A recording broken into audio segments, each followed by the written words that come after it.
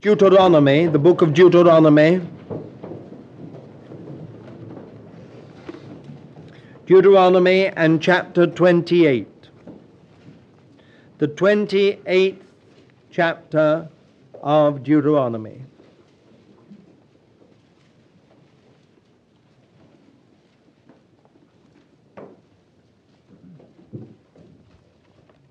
We'll read these wonderful words of the Lord from verse 1. And it shall come to pass, if thou shalt hearken diligently unto the voice of the Lord thy God, to observe to do all his commandments which I command thee this day, that the Lord thy God will set thee on high above all the nations of the earth.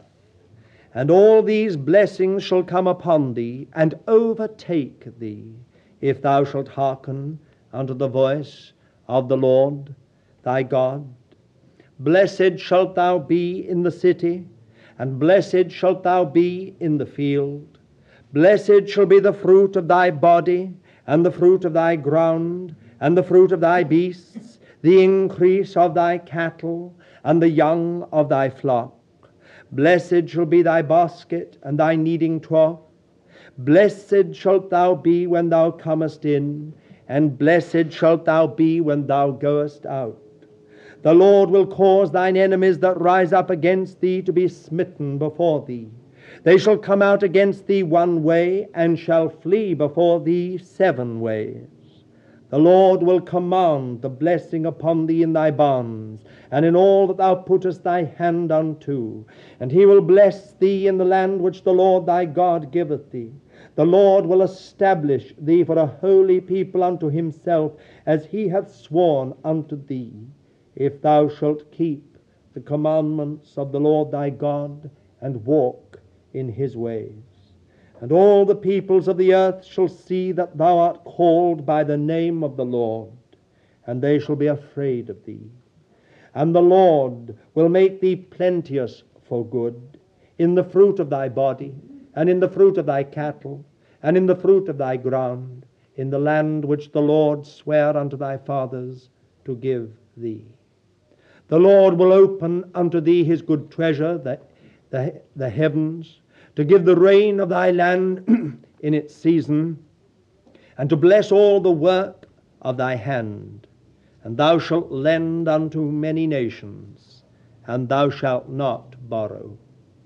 And the Lord will make thee the head, and not the tail. And thou shalt be above only, and thou shalt not be beneath. If thou shalt hearken unto the commandments of the Lord thy God, which I command thee this day to observe and to do them, and shalt not turn aside from any of the words which I command you this day, to the right hand or to the left, to go after other gods to serve them. 22. Luke and chapter 22. And verse 29 and 30, And I appoint unto you a kingdom, even as my Father appointed unto me, that ye may eat and drink at my table in my kingdom, and ye shall sit on thrones, judging the 12 tribes of Israel. And remember, the New English Bible version of this is, I now vest in you the kingship which my Father vested in me. And in also Luke and chapter 12 and verse 32, Fear not, little flock, for it is your Father's good pleasure to give you the kingdom.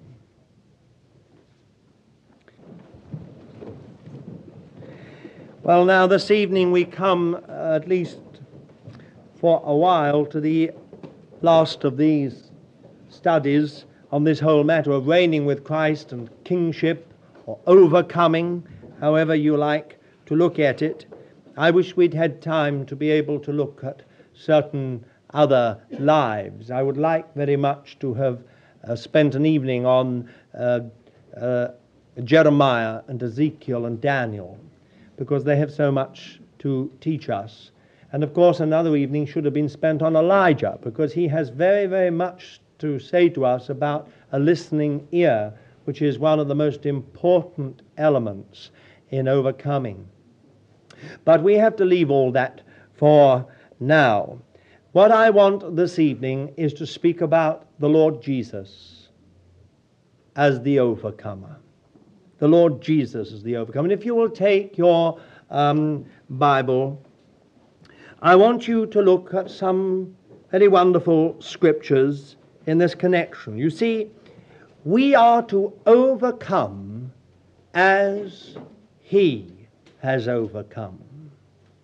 In fact, the key to all overcoming, both its nature and its power, is in that one fact that Jesus is the overcomer.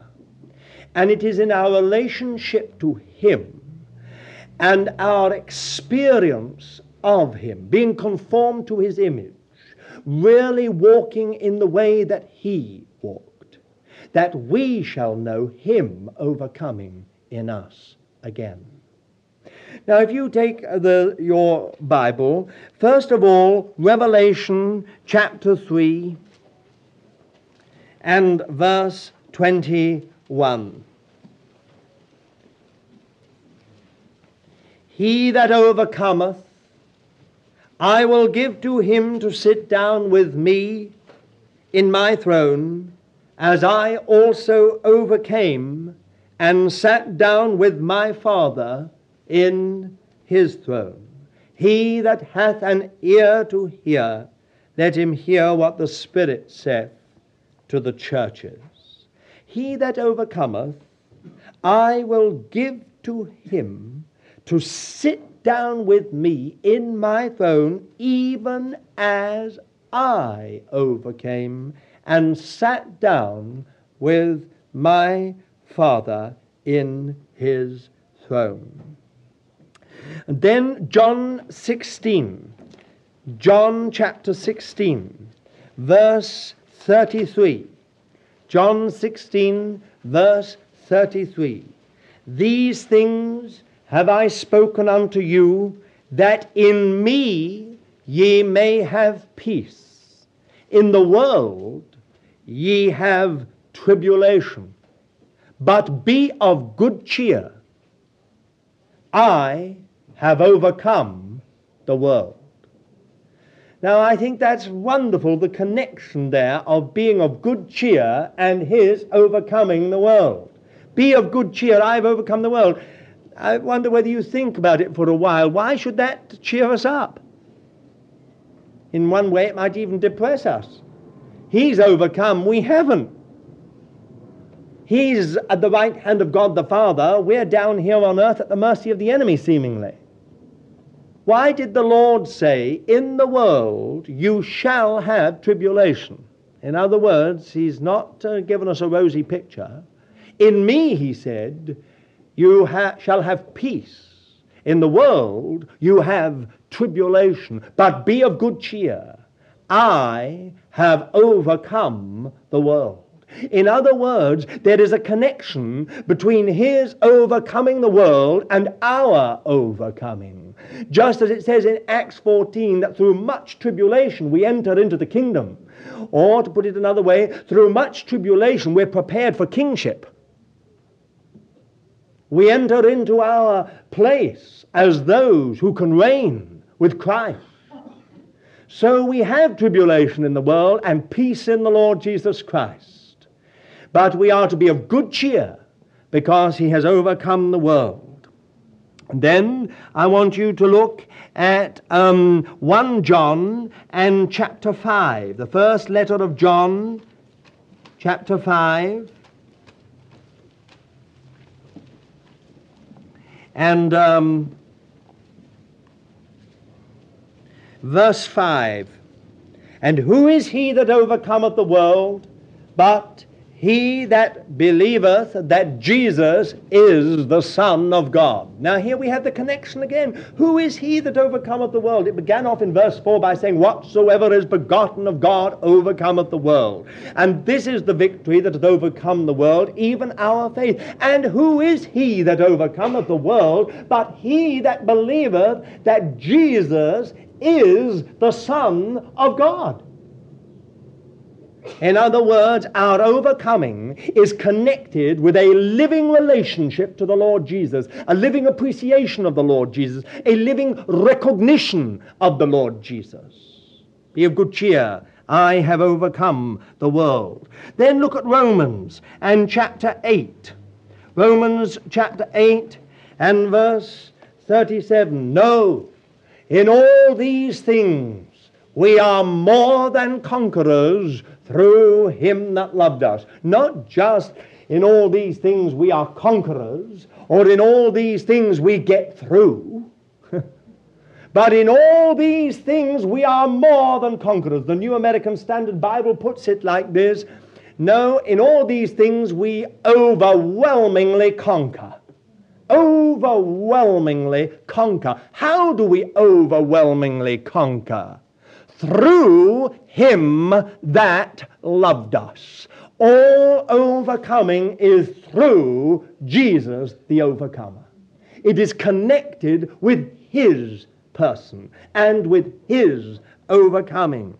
Then again, look at 2 Corinthians and chapter 2 and verse 14. 2 Corinthians chapter 2 verse 14. But thanks be unto God, who always leadeth us in triumph in Christ, and maketh manifest through us the savour of his knowledge in every place. For we are a sweet savour of Christ unto God, in them that are saved, and in them that perish.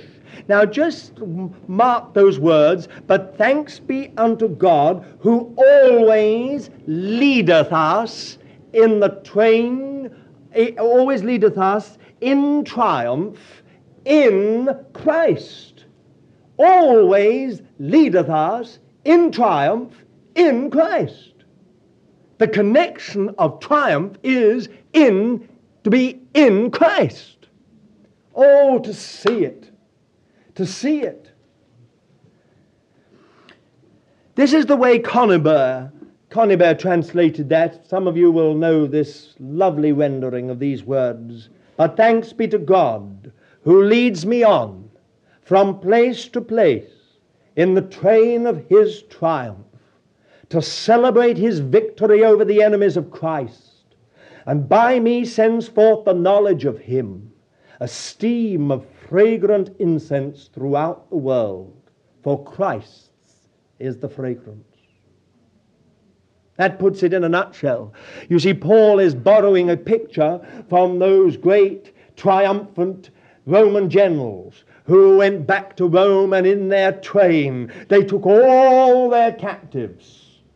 All the kings, all the nobles, all the big people, all had to trail behind them in their great procession of victory. And he says that's what's happened to us. We're in the train of Christ's triumph. It's Christ's triumph. We are in the train of his triumph. We're in his triumphal procession. He is the overcomer, and we overcome because of his overcoming.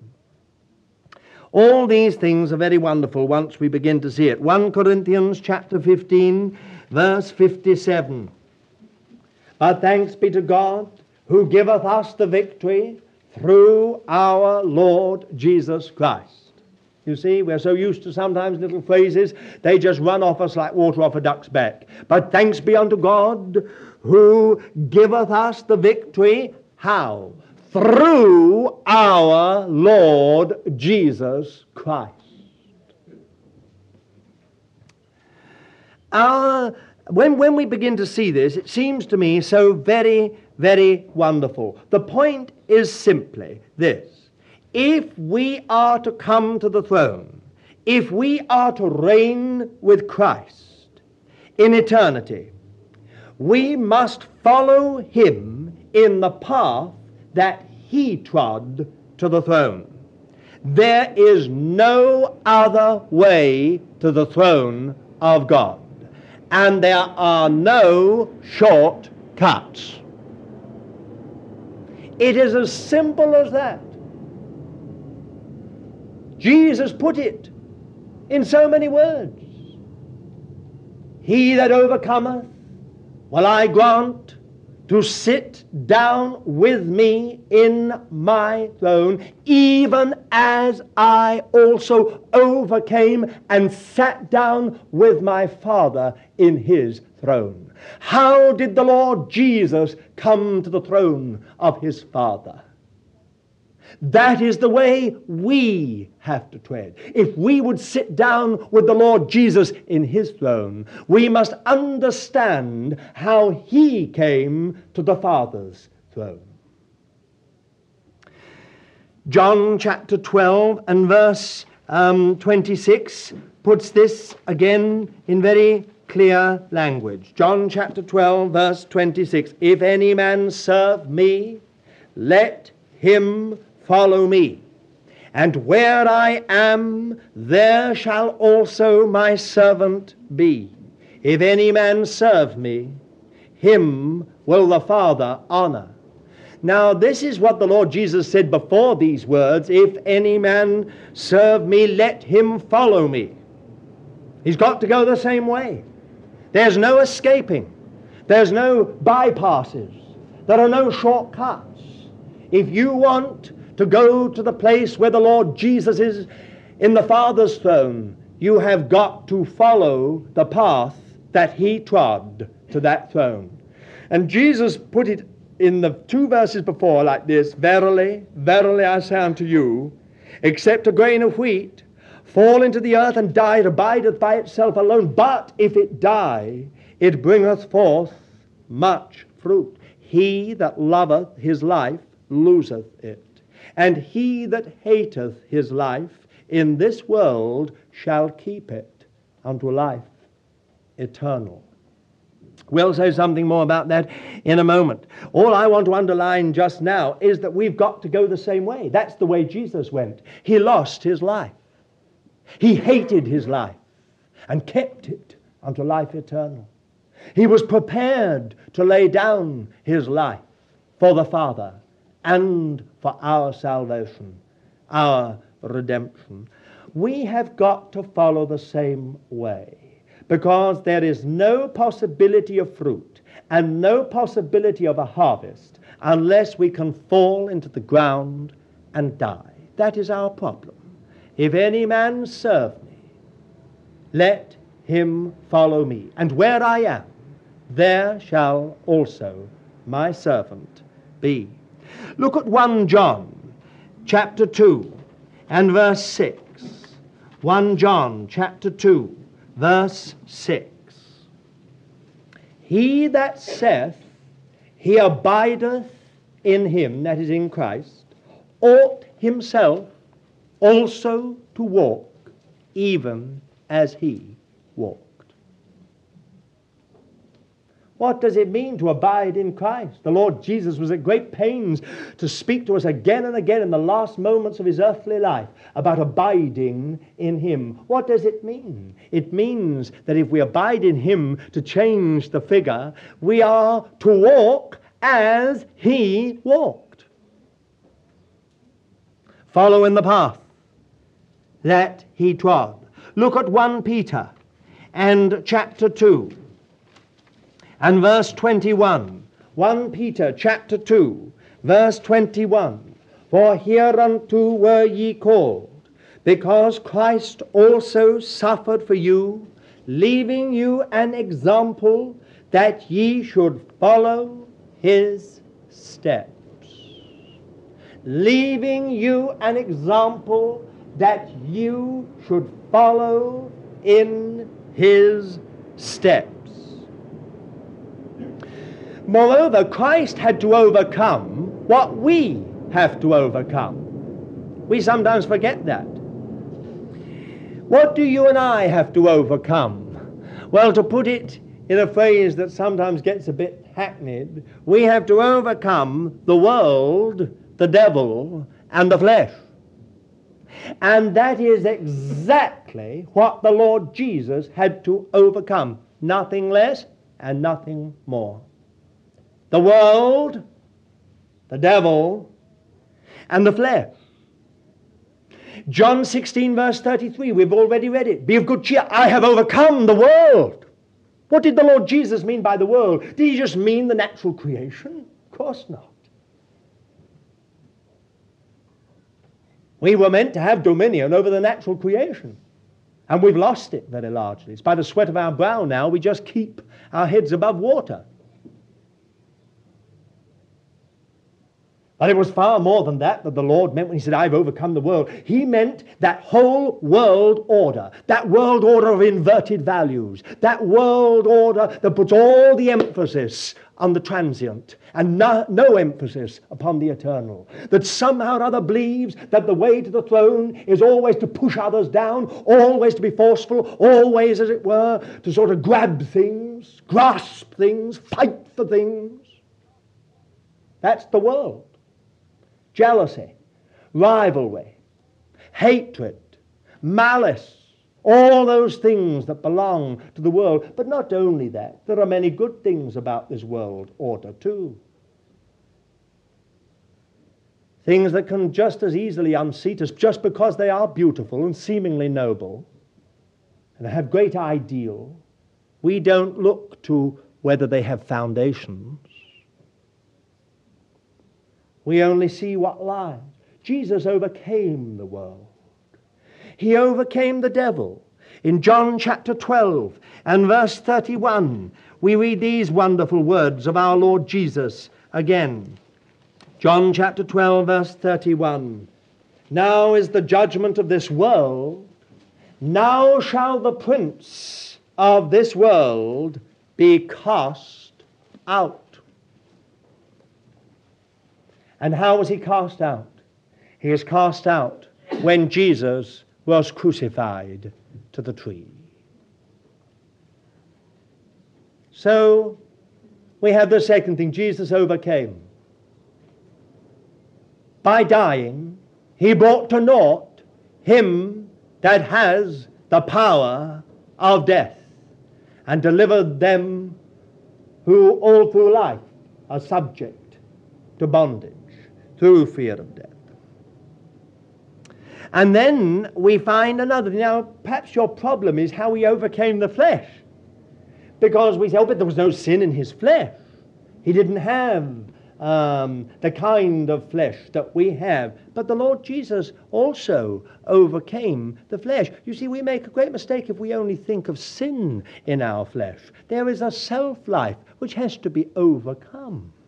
And that's one of the things we're going to look at this evening. But just two scriptures that may put this at least into perspective. Hebrews chapter 4 and verse 15. For we have not a high priest that cannot be touched with the feelings of our infirmities, but one that hath been in all points tempted like as we are, yet without sin. So evidently the Lord Jesus knew something about the temptations that came along the line of his self-life. Look again at chapter 2 of Hebrews and verse 18. For in that he himself hath suffered being tempted, he is able to succor them that are tempted. So although he was without sin, he faced a testing such as none of us will ever face, and overcame it all. Now in us, he will overcome again. He will overcome the world in us, in me, in you. He will overcome the devil in me, in you. He will overcome the flesh in me, in you. There are a number of keys to Christ's overcoming that are of tremendous help to us. I'm only going to give you 4, if the Lord helps me, this evening. 4 keys to the overcoming of Christ. How Christ overcame. But I say that these 4 keys are of tremendous help and value to us. They're essential if we're going to know what it is to be overcomers. And the first key is this: union with the Father. Union with the Father. Sounds so simple, doesn't it? I wonder whether you whether you've ever noticed what the Lord Jesus said as recorded in John's Gospel. This matter is emphasized in that Gospel, that the Lord Jesus spoke everything out of union with his Father, worked everything out of union with his Father, willed everything out of union with his Father. Always. His words, his actions were out from union with his Father. Christ would do nothing from himself. Now think. The perfect Son of God, the Son of Man, who was holy, blameless, separate from sinners, without sin. And yet he said again and again, I do nothing from myself. Why can't he do anything from himself? There's no sin to mar. There's nothing to spoil. There's no iniquity, no transgression in him. Why doesn't he just spontaneously do everything out from himself? No. Jesus, I do nothing from myself. Don't always hide behind sin.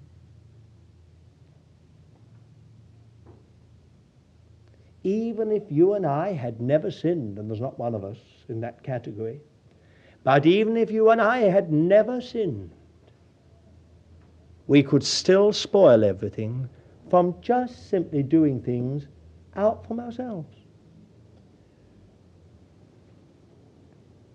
The key to overcoming in Jesus, to his overcoming, was union with his Father. Now, let's just have a look at some wonderful scriptures. Even as a sinless man, even as the one who was absolutely holy, everything had to be out from the Father. Let's look at John's Gospel. Go to chapter 5 and verse 19. Chapter 5, verse 19. Jesus therefore answered and said unto them, Verily, verily, I say unto you, the Son can do nothing of himself, but what he seeth the Father doing. For what things soever he doeth, these the Son also doeth in like manner. Now, isn't that an incredible statement? Listen again. The Son can do nothing of himself, but what he seeth the Father doing. For what things soever he doeth, these the Son also doeth in like manner. In other words, remember one of our first great lessons of kingship from the life of Abraham? Whatsoever is begotten of God overcometh the world. Everything originating in God. If it is to go through to the kingdom, if it is, as it were, to inherit the promises, it's got to begin with God. It's interesting. Take a few more scriptures. Same chapter, verse 30. I can of myself do nothing. As I hear, I judge, and my judgment is righteous, because I seek not mine own will, but the will of him that sent me. Here again what the Lord said, I can of myself do nothing. Why can he? Of course he could do a lot. But why does he say, I can of myself do it? Because he says he only seeks the will of him that sent him. Therefore, because he wants to do the will of the Father, he will do nothing out from himself. Now, don't get the idea that Jesus was a quietist, that somehow or other he was a kind of, I was going to say pacifist, but you know what I mean, a passive doer of nothing. You know as well as I do that the Lord Jesus spent his whole time doing good. Healing the sick, casting out the demons, cleansing the lepers, raised the dead on a number of occasions. All the time, everywhere, it was constant movement, constant movement, constant movement. But how does the Lord Jesus describe the whole thing? He said, I can of myself do nothing. I seek only the will of him that sent me. Look again at chapter 8, verse 28 and 29. Jesus therefore said, when ye have lifted up the Son of Man, then shall ye know that I am he, and that I do nothing of myself, but as the Father taught me, I speak these things. And he that sent me is with me. He hath not left me alone, for I do always the things that are pleasing unto him. Wonderful words. Overcome. I seek the will of him that sent me. Overcome. I do always those things which are pleasing unto him. Overcoming. Look at chapter 12, verse 49. John chapter 12, verse 49.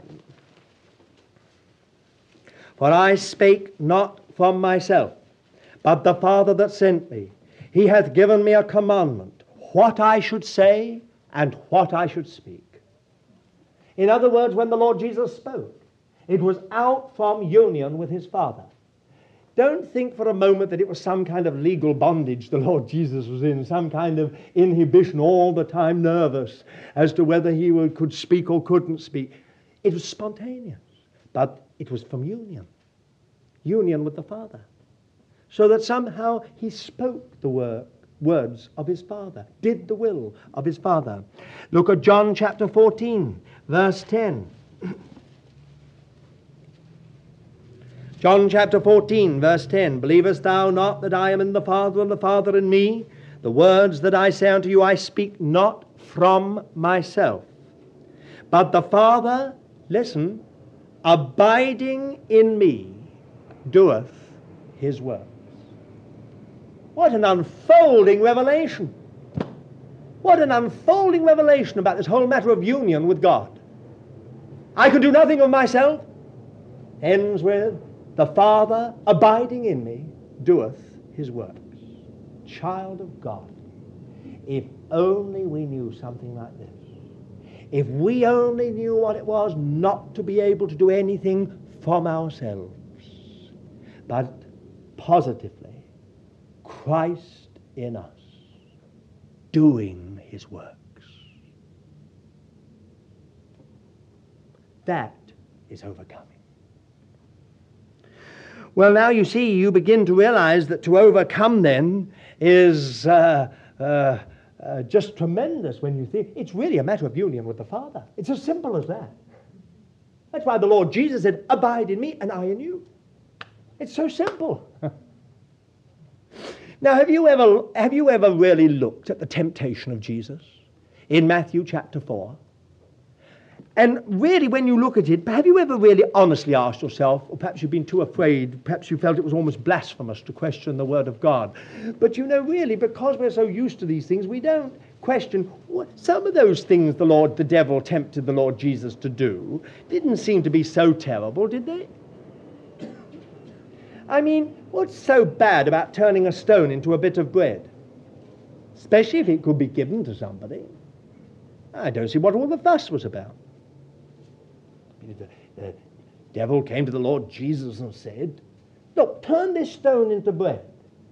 Well, would the whole of heaven collapse if Jesus said, stone, be bread? And then when it was bread, he could have said to someone, take that to so-and-so, they're hungry.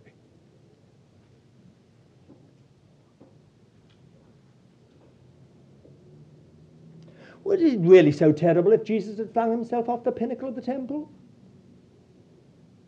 I mean, he did enough other things that were exciting. Raising up Lazarus from the dead must have been a tremendous excitement, especially when he was 4 days dead and in weather like this. Think of the excitement. I mean, it caused such a fuss in the Sanhedrin that they actually met together to see what they could do to Lazarus, to put him back into the tomb. They were so bothered about him. Never questioned the miracle. It was the evidence that they were worried about. I mean, the Lord Jesus did some amazing things. What then would be so terrible about throwing himself off the pinnacle of the temple? You see, of course, we all know that when the devil said, bow down to me, and I will give you, but that was the last one. That's where the colours of the enemy came out into the open. What was the enemy trying to do? He was trying to get Jesus to do things out from himself. So simple. You see, Satan knew very well that the only way Jesus, as the Son of Man, could overcome was to keep in union with his Father. If once he could get him to turn stone into bread for good purposes, but from himself, he got him. If he could get him a shortcut to recognition, throw himself off the pinnacle of the temple. By the way, the pinnacle of the temple was the most crowded part of the city. Not so today. When you look over the pinnacle of the temple, there doesn't seem to be anything there. So people think, well, what's so marvelous about this? Who would have, a few people going by on a donkey would have seen him? But in those days, the really crowded part of the poorer part of the city, which was congested, was all under those walls. He cast himself. It had been a tremendous sight as angels carried him down. Shortcut to recognition. You know, many of us get caught on this thing. Oh, in the service of God, we get caught on doing things that are good.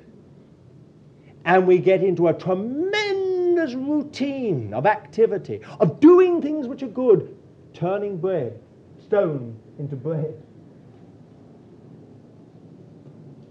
And we're not. It's not out of union with the Father. It's so simple. Therefore, we don't overcome. We sometimes get in shortcuts. I know people who will do all kinds of things, try and help things along, get them off the ground a bit, sort of really get things sort of going, give it a little bit of impetus and so on. So it's really sort of jumping off the pinnacle, trying to get that shortcut to popular recognition. Of course, when the enemy said to him, thirdly, look here, bow down. Just once. I don't want you to do it forever. Just once. If you bow down once and worship me, I'll give you all the kingdoms of the world. Jesus never questioned the fact that the kingdoms of the world were under the authority of Satan. And it could have been another shortcut.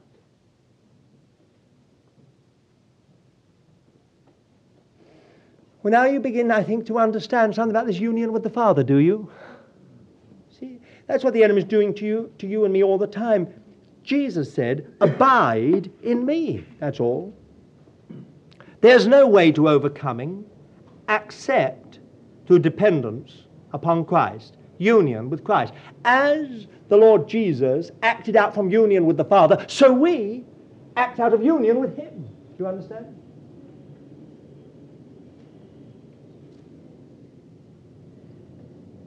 Everything must be of God. Or, as we say, everything must be of Christ. Now, do you begin to find some other scriptures that are well known to you, taking on perhaps a deeper meaning? 2 Corinthians chapter 5, verse 17. Wherefore, if any man be in Christ, there is a new creation. Old things have passed away. Behold, all things have become new, and all things are of God. There's the key.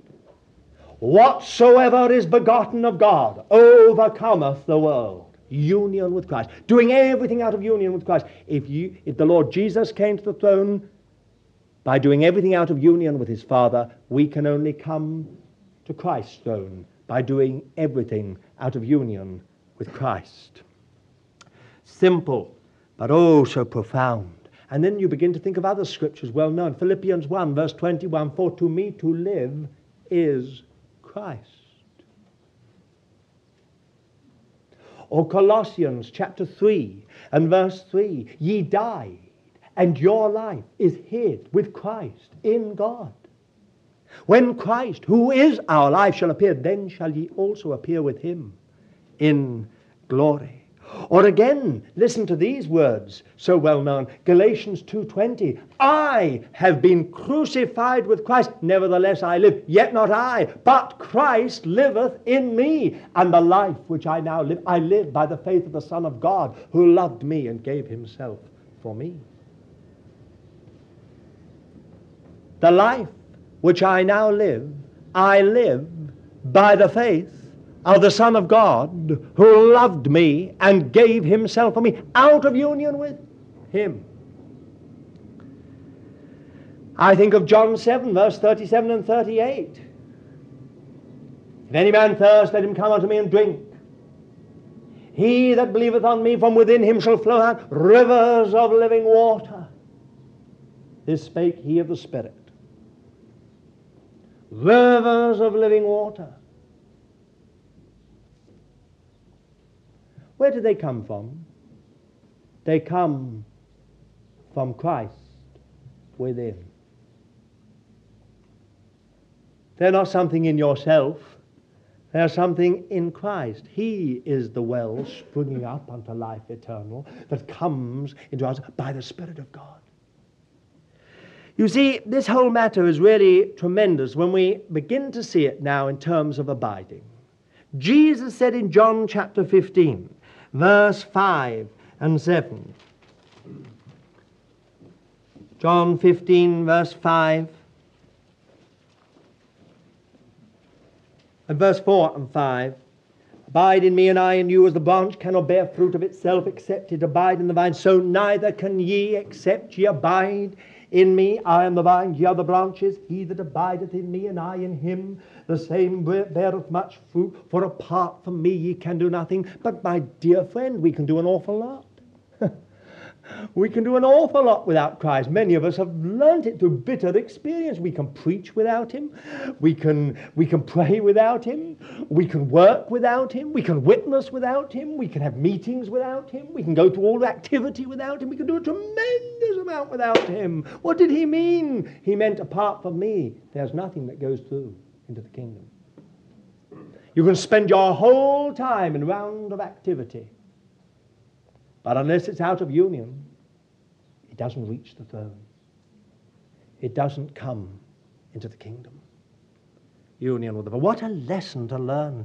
Again in the same chapter, from verse 7, if ye abide in me, and my words abide in you, ask whatsoever ye will, and it shall be done unto you.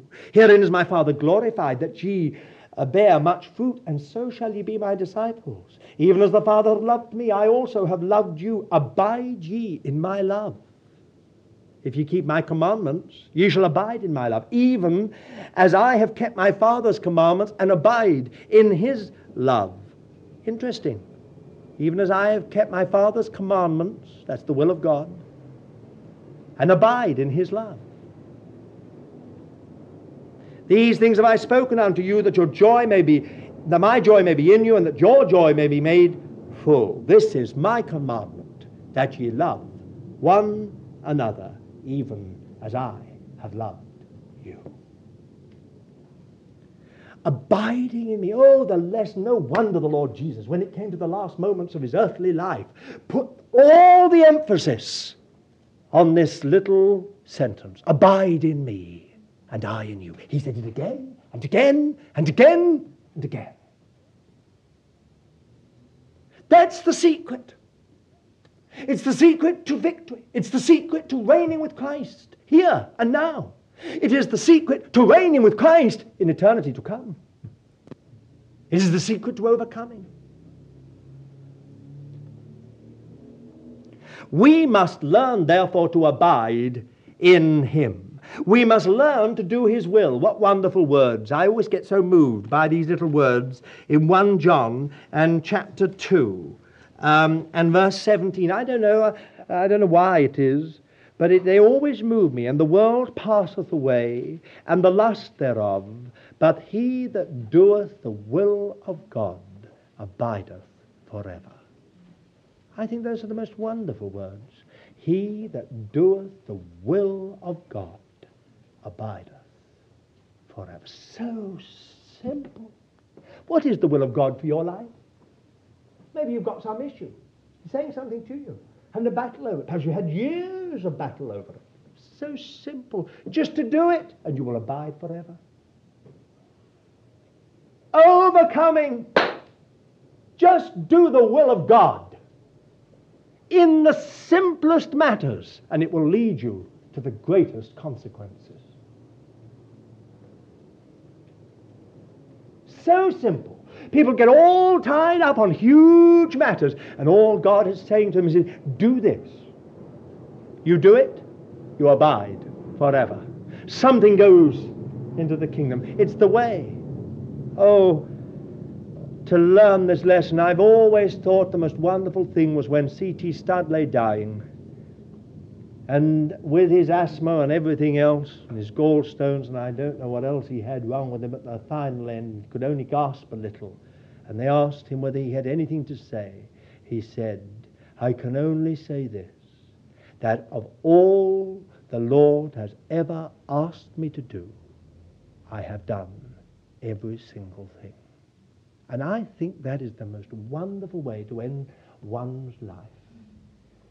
Whosoever doeth the will of God abideth.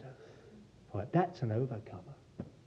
God doesn't bother you about the things he didn't ask you to do. My dear friend, don't think God's going to hold you responsible for the millions in China if he didn't call you to China. But I'll tell you something. If he spoke to you about speaking to your neighbor across the road and you didn't, he does hold you responsible.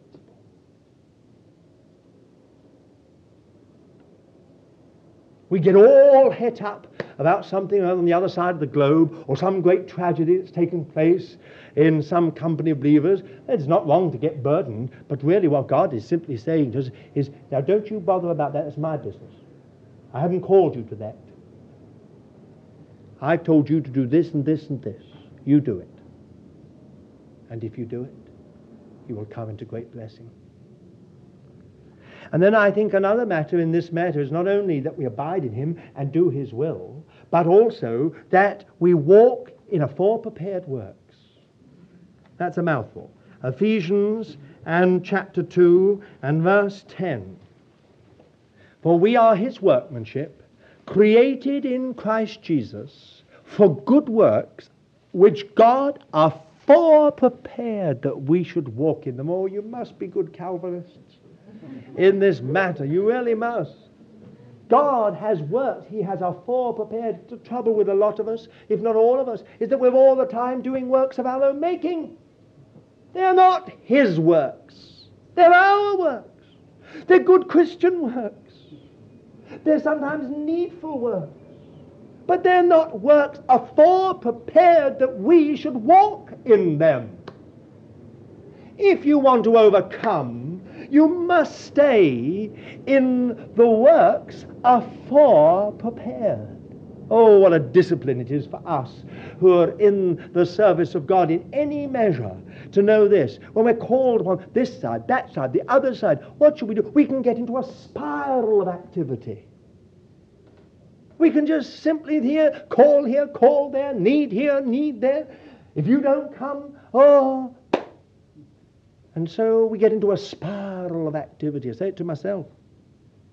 Before we know where we are, we're doing all kind of good works, but not foreprepared that we should walk in them. Therefore, they don't go into the kingdom.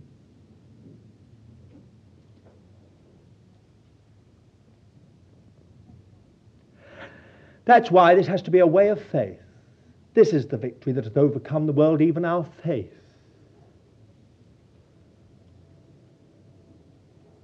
Union with Christ.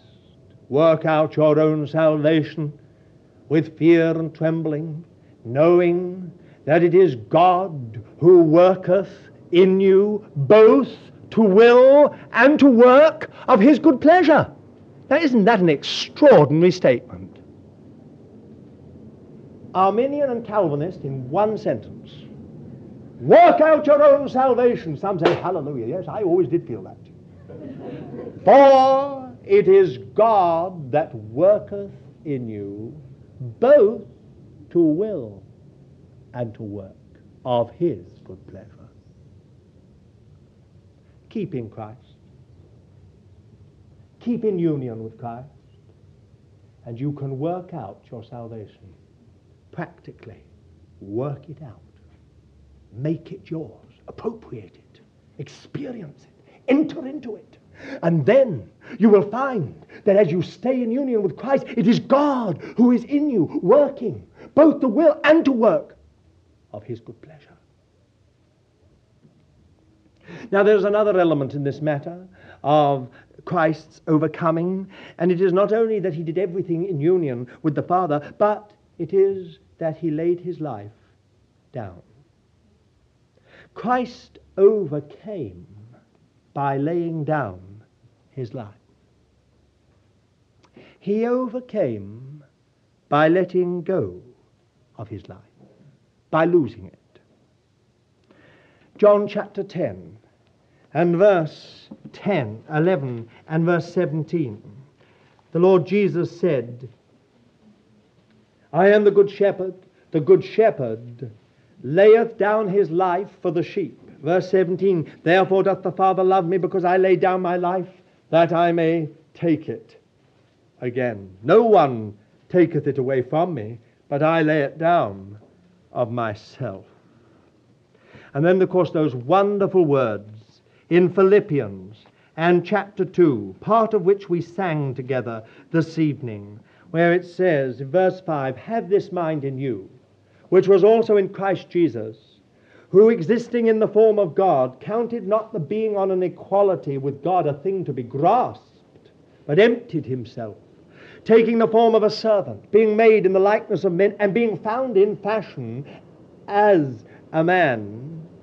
He humbled himself, becoming obedient, even unto death, yea, the death of the cross. Wherefore also God hath highly exalted him, and given him a name which is above every name, that in the name of Jesus every knee should bow, of things in heaven and things on earth and things under the earth, and that every tongue should confess that Jesus Christ is Lord, to the glory of God the Father. A life laid down. That was the secret of the Lord Jesus overcoming. We see it not just in Calvary. You make a great mistake if you think that the only time Jesus laid down his life was at Calvary. That was the supreme expression of it. As if the whole matter was condensed finally into that one supreme sacrifice of himself for our sin. But Bethlehem was the beginning. Somewhere in eternity, before time's eternal, when the Father said, whom shall I send, and who will go for us? The Son said, here am I, send me. And so that messianic psalm, Psalm 40 says, I come to do thy will. I delight to do thy will, O God. I am come. Bethlehem was the beginning of it. There would have been no incarnation unless the Lord Jesus had laid down his life. We put it, of course, in one of our lovely hymns by Wesley, he laid his glory by. He emptied himself of all but man. Remember? Love. But love, sorry, yes. But love. I don't know how far we can go in that, but that's how Wesley put it, poetically. And we have it again in the River Jordan. When Jesus came to the River Jordan, I do not believe there was a single encouragement from heaven for him. God left him to himself so that he could face that whole issue as to whether, after 30 years of life in which he had not sinned, in which he'd been perfectly holy, in which he had met all kinds of problems and trials and overcome them, now he came to the last 3 years, the 3 years of his public ministry, which was going to end in the sacrifice of himself on the cross. Those waters of baptism, they weren't because Jesus needed to wash away sin. They weren't because he just wanted to give us an example that we should be baptized. That's a very weak thing. Of course it was an example, but that is very weak if that's the only reason for it. Why did Jesus get baptized? He said to fulfill all righteousness. Why? Because those waters of baptism symbolized the death of the cross. And 3 years before Jesus ever came to the death of the cross, he said, Father, I'm ready to go to the cross, and laid down his life again. And in that moment that he laid down his life, the heavens opened, and God said, this is my beloved Son in whom I am well pleased. And the Holy Spirit came down in the form of a dove and settled upon him. Now, John the Baptist had said that he whom he saw the Holy Spirit coming upon would be the Messiah. And there's no doubt in my mind that when John the Baptist saw the dove, he immediately knew. Why? Because some people say that the dove was a symbol of the mildness of the Holy Spirit, the meekness of the Holy Spirit, the gentleness of Christ, the humility of Christ. I know doves are symbols of that, but to me that is not the symbolism. The symbolism of that dove was that if you were a rich person, you bought a bullock for your sin offering. And if you were middle class, you bought a ram. But if you belonged to the vast working class, the peasants of the land, of whom the great majority belonged, you bought 2 turtle doves. And the moment John the Baptist saw the Holy Spirit coming down as a dove, he said, that's it, the sacrifice. Behold the Lamb of God who beareth away the sin of the world. The Holy Spirit was coming upon Jesus to enable him to lay down his life every day for 3 years. And finally, in a supreme sacrifice for sin. A life laid down.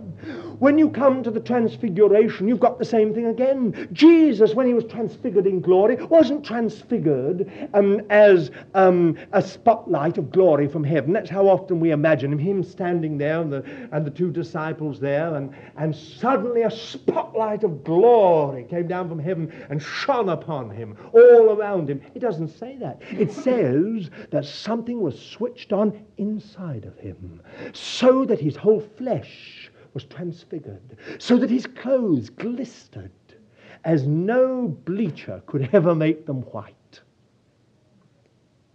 It was a glory that came from inside of him, and it was because Adam fell short of the glory of God, and the second Adam, the last Adam, he came into the glory of God.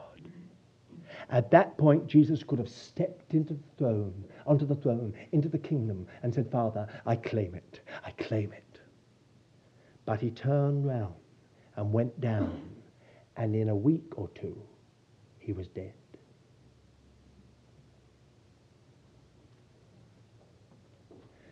That's why the voice of God was heard, behold, this is my beloved Son, hear ye him. Gethsemane was the same thing again.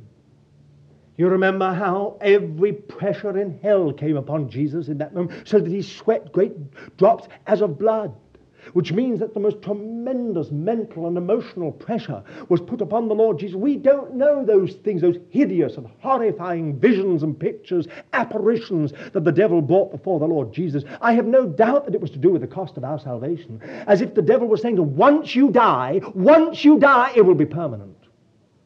What guarantee have you got that once you have borne sin, once it's entered into you, once you have taken it upon yourself, you will not be cast off forever, alienated forever? We don't know exactly what it is that came before the Lord Jesus, but this we know, that an angel had to strengthen him before the most terrible or part of the ordeal, not at the end of it. An angel came from heaven and strengthened him and ministered to him so that he could go through it. And the whole battle was won with these words, not as I will, but as thou wilt. Union with the Father. A life laid down. And Jesus was the only one who had peace. When Judas came with that great armed rabble plus the temple guards, the whole lot of them panicked, but not Jesus. When Peter took a sword and cut off the high priest's servant's ear, Malchus's ear, Jesus touched it and said, don't do that. and healed him. And then, of course, Calvary. Now, we say all this, why? Because it is when Jesus went down into death, God exalted him far above all. Wherefore also God hath highly exalted him, and given him that name which is above every name. Now, if we would come to the throne, then we must also lay down our lives. There is no other way to overcome.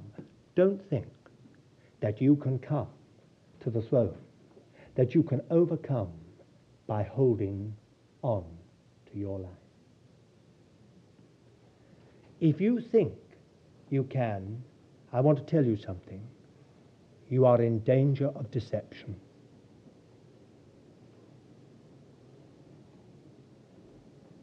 If you hold on to your life, it will effectively divorce you from the throne of Christ. You won't lose your salvation, but you will not come to the throne. For Jesus said that we must fall into the ground and die. Or again, in the Apostle John put it in 1 John and chapter 3 and verse 16, which I always think is the great corresponding verse to John 3:16. 1 John and 3 and verse 16, hereby know we love, because he laid down his life for us, and we ought also to lay down our lives for the brethren. Now, my dear child of God, there's no compulsion in this matter. No compulsion at all. We ought also to lay down our lives. See, God doesn't want people on the throne because they have to be there. You think that God wants a whole lot of Christians all draped around on thrones throughout the universe because they really didn't want to get there, but finally they got there? You're mistaken. Just like the Lord Jesus said that he would do the will of the Father, I delight to do thy will, and so came into this world. So you and I have to, of our own will to do the will of God. God will never push anyone into this matter of coming to the throne. Well, I must just pass on, otherwise, really, we'll never finish this evening. The principle is this: we lose our lives to find our lives. Don't forget it. We lose our lives to find our lives. Have you found your life? Many Christians come to me and say, I found something missing, something missing. Of course, they haven't found their life. They've got plenty of experiences. They rush off here, rush off there, and get this and get that. It's good. But there's always something missing. You'll never find your life unto life eternal till you've lost it. We die that we might know the power of his resurrection. No other way. You want to know the power of his resurrection? Then you must die. We fall into the ground and die that there might be a harvest. No other way. We humble ourselves and God exalts us. We make ourselves of no reputation and God gives us an eternally known name. I could give you example after example of that. John Wesley's name will remain to the end of eternity. And in his day was the offscouring. George Fox, his name will be alive as long as there's the kingdom of God. It was the offscouring in his day. You make yourself of no reputation, God will give you an eternally known name. We are broken that others might be blessed. We deny ourselves and discover the fullness of God. We take up the cross and he brings us to the throne of his glory. Until we are prepared to lay down our lives, we never know the real nature of our old man, of our talents, of our gifts, of our personality. Isn't it an amazing thing after that tremendous encounter with Moses? And Moses said, well, if I go, Lord, will they really believe me? And he said, now, listen, what's that in your hand? And Moses said, it's a rod. He said, throw it down. And he threw it down. And when he threw it down, it became a poisonous viper. Then God said to him, take it up by the tail. Now, anyone who knows anything about snakes, and I have no doubt you all know a lot about it, you have never take up a viper by its tail. Now, do remember that. Never take a viper up by its tail, always by just behind the head. I may save your life if you listen to me carefully on this thing. But you know what God said to Moses? Take it up by his tail. Now, Moses had been 40 years in the desert. He knew very well that was the stupidest, silliest thing, the dumbest thing that could have ever been said to him. You don't take a poisonous viper up by his... It curls and stings you. There's no Magen-David-Adom, no Red Cross out there. A rush to his aid, give him a sort of antidote. He knew very well he'd be dead within moments. And a painful, unhappy death. But what was God doing? That rod was the rod of authority. That was the rod that Moses was to lift up and the sea was to part into two. That was the rod that he was to touch the rock and water flowed out of it. That was the rod again and again and again that God used. How then could it have been a poisonous viper? Only when he let it go did he find the poison of a self-life in it. Dear child of God, you are never safe till you have let go of any ministry you have, or anything you have, of any kind. When you hold on to it, you're not even aware that there's a poisonous viper lurking there. But when you throw it down, suddenly the truth becomes apparent. There is the poison of a self-life in it. Then you must take it up again. Because once you've seen what your motives are and what are interwoven with you, oh my, you have such a bad time. Then God says, take it by the tail. Go on, take it by the tail. You've got to take that viper by the tail in faith. Then you've got a rod of authority. He said, see your hand? Put it in your bosom, on your heart. Moses said yes. Puts his hand. Take it out. And it was leprous, white as snow. Emotions.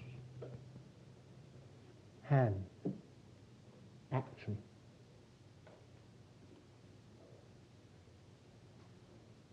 Oh, you see, we don't realize these things, do we? It's only when you lay down a life you're safe. You can be in full-time service.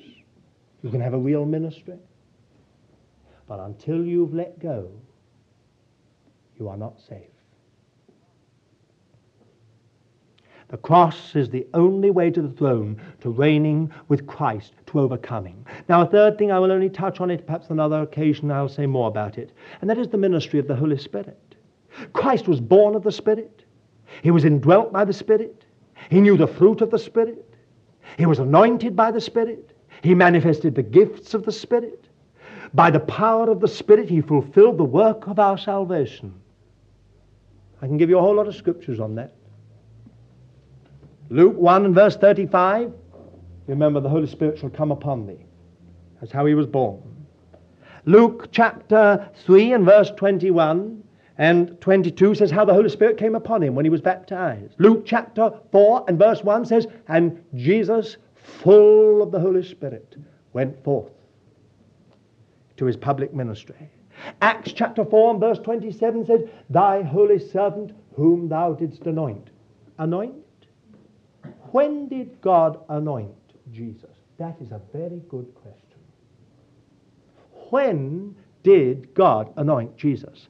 Look again at Acts chapter 10 and verse 38, because there really you have got the answer to your question. 10 and verse 38, even Jesus of Nazareth, how God anointed him with the Holy Spirit and with power, who went about doing good and healing all that were oppressed of the devil, for God was with him. It was at his baptism that Jesus was anointed. He was born of the Holy Spirit. He was indwelt by the Holy Spirit. And then he was anointed by the Holy Spirit. Hebrews 9 and verse 14 says, by the eternal Spirit he offered himself up to God without spot or blemish. Now, my dear friend, that is often explained that it was by the Spirit Jesus actually went to the cross. That is true. But have you ever noticed that he offered himself up to God without spot or blemish? In other words, the whole of those 3 years he had gone through by the eternal Spirit, keeping himself without spot or blemish, so that he might in the end, by the same Spirit, offer himself up to God as a sacrifice for sin. If Christ needed to know the gracious ministry of the Holy Spirit, how much more we? It says that in 1 Corinthians chapter 2 and verse 12 that we have been given the Holy Spirit that we might know the things that have been freely given to us of God. No one can know in experience the fullness of Christ. No one can know in experience the resources of Christ, the unsearchable riches of Christ, apart from the ministry of the Holy Spirit. That's why the word is be being filled with the Holy Spirit. Be being filled with the Spirit. How else can we experience all that is ours in Christ? How else know practically our union with Christ? How can we do greater works than he did, may I ask, if he did it by the Holy Spirit? We must never forget that overcoming is linked forever with the Holy Spirit. When God spoke to Zechariah, he said one word, not by might, nor by power, but by my Spirit, saith the Lord of hosts. There's no other way to overcoming. No other way to the throne. Isn't it interesting that how Jesus spoke to the church and he said, to him that overcometh, to him that overcometh, to him that overcometh, to him that overcometh. And then he said, he that has an ear to hear, let him hear what I am saying. Isn't it interesting? After all, the vision we have is that Jesus was in the midst of those 7 golden lamps and he was speaking. But he said, he that hath an ear, let him hear what the Spirit saith to the churches.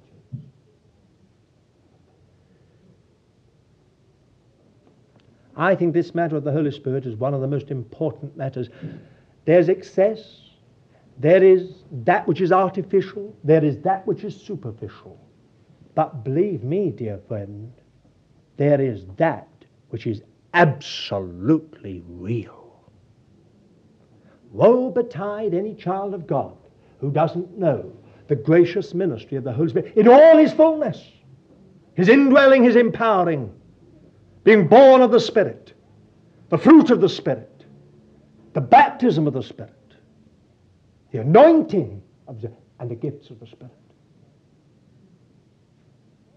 You will never be transformed into the same image from glory to glory unless it is by the Lord, the Spirit. The last point I just make is this, that if we have said it was union with the Father, a life laid down, and the ministry of the Holy Spirit, the fourth thing is perfected through sufferings.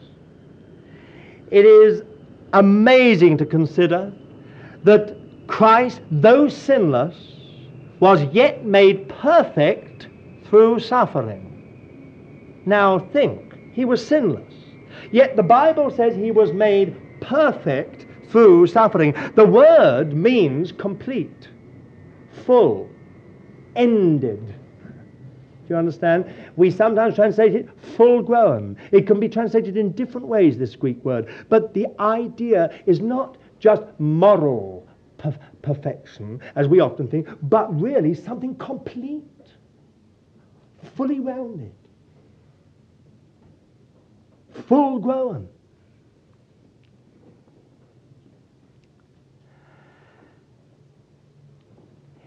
The way of Christ to the Father's throne was through suffering. Hebrews chapter 5, verse 8 and 9 puts it quite simply. Though he was a son, yet learned he obedience by the things which he suffered. Now think for a moment. This is Jesus. He learned obedience by the things which he suffered.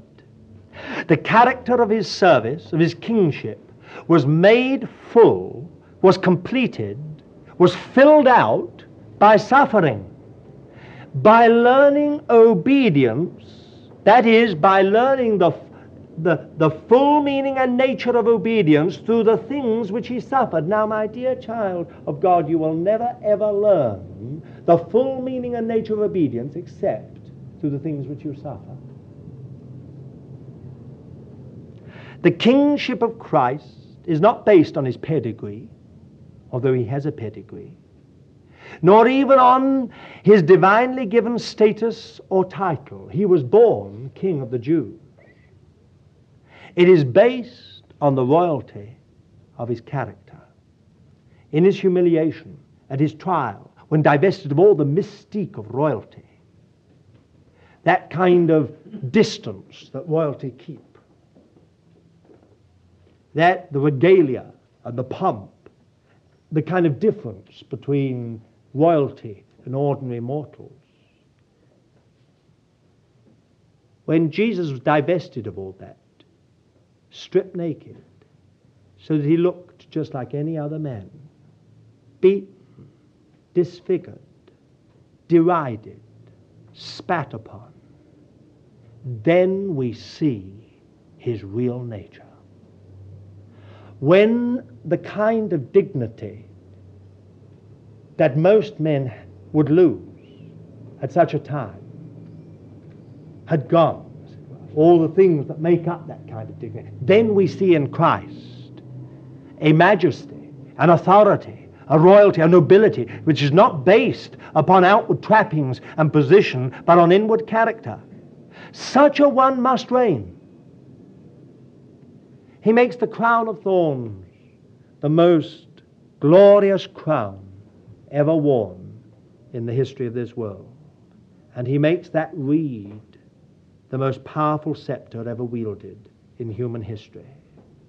With God, kingship cannot be just a matter of status, of title and pedigree, as if God is out for a kind of heavenly bureaucracy. It must be also a matter of character and experience. If this is so even of Christ, how much more of us? Just because we're born again, just because we're saved by the grace of God, it does not mean that we have the ability to reign. The universe in the ages to come will be in a sorry mess if it's left to some Christians. If they've got to supervise it, or to have dominion over it, administer it, my goodness, what a mess it's going to be. No, we can only reign if we're prepared for suffering and discipline. That's why it says, if we endure, we shall also reign with him. If we suffer with him, we shall also be glorified with him. That's why we have the if in so many of these verses in connection with the kingdom, with kingship. Thus, too, our routine life and circumstances become the school in which God trains us for kingship. The home, the kitchen sink, the office, the factory bench, the trials and troubles that come to all human beings. And some who are unsaved take them better than some who are saved. And the inexplicable trials given to those marked out for kingship. all become the means for our being perfected.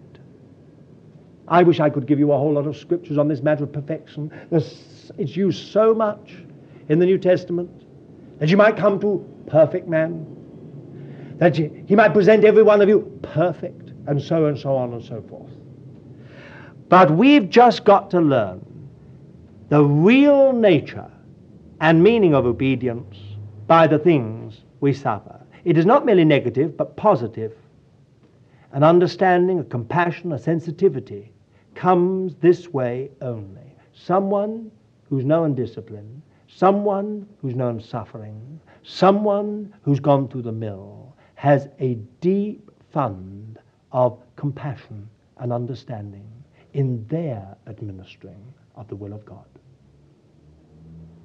You cannot get that by an idealistic, theoretical training. It has to come through learning obedience by the things which we suffer. So really, learning obedience is the key to being perfected, being full grown, being completed. The Father brought the Son to the throne this way. Now, with incredible and amazing grace, he works on the poor material that we all are. If we will only let him, he will take us through discipline, through suffering, to his throne, there to reign forever. The Lion of Judah is also at the same time the little lamb as it had been slain in the midst of the throne. That is God's idea and concept of kingship and authority. The lion, his majestic power and authority. But the lion is the little lamb as it had been slain. We can, none of us, sit down in the Lamb's throne if we have not become like the Lamb. Shall we pray?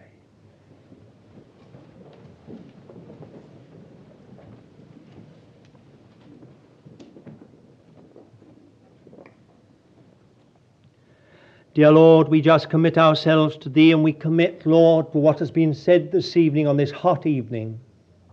Watch over it, Lord, that what has been said out from Thyself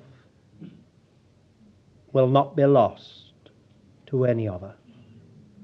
Thou knowest, Lord, there's a need in my life and in every one of our lives to overcome as Thou didst overcome. Lord, we pray, work this into us all and work it out in us. And so we commit ourselves to Thee with thanksgiving and praise in the name of our Lord Jesus Christ. Amen.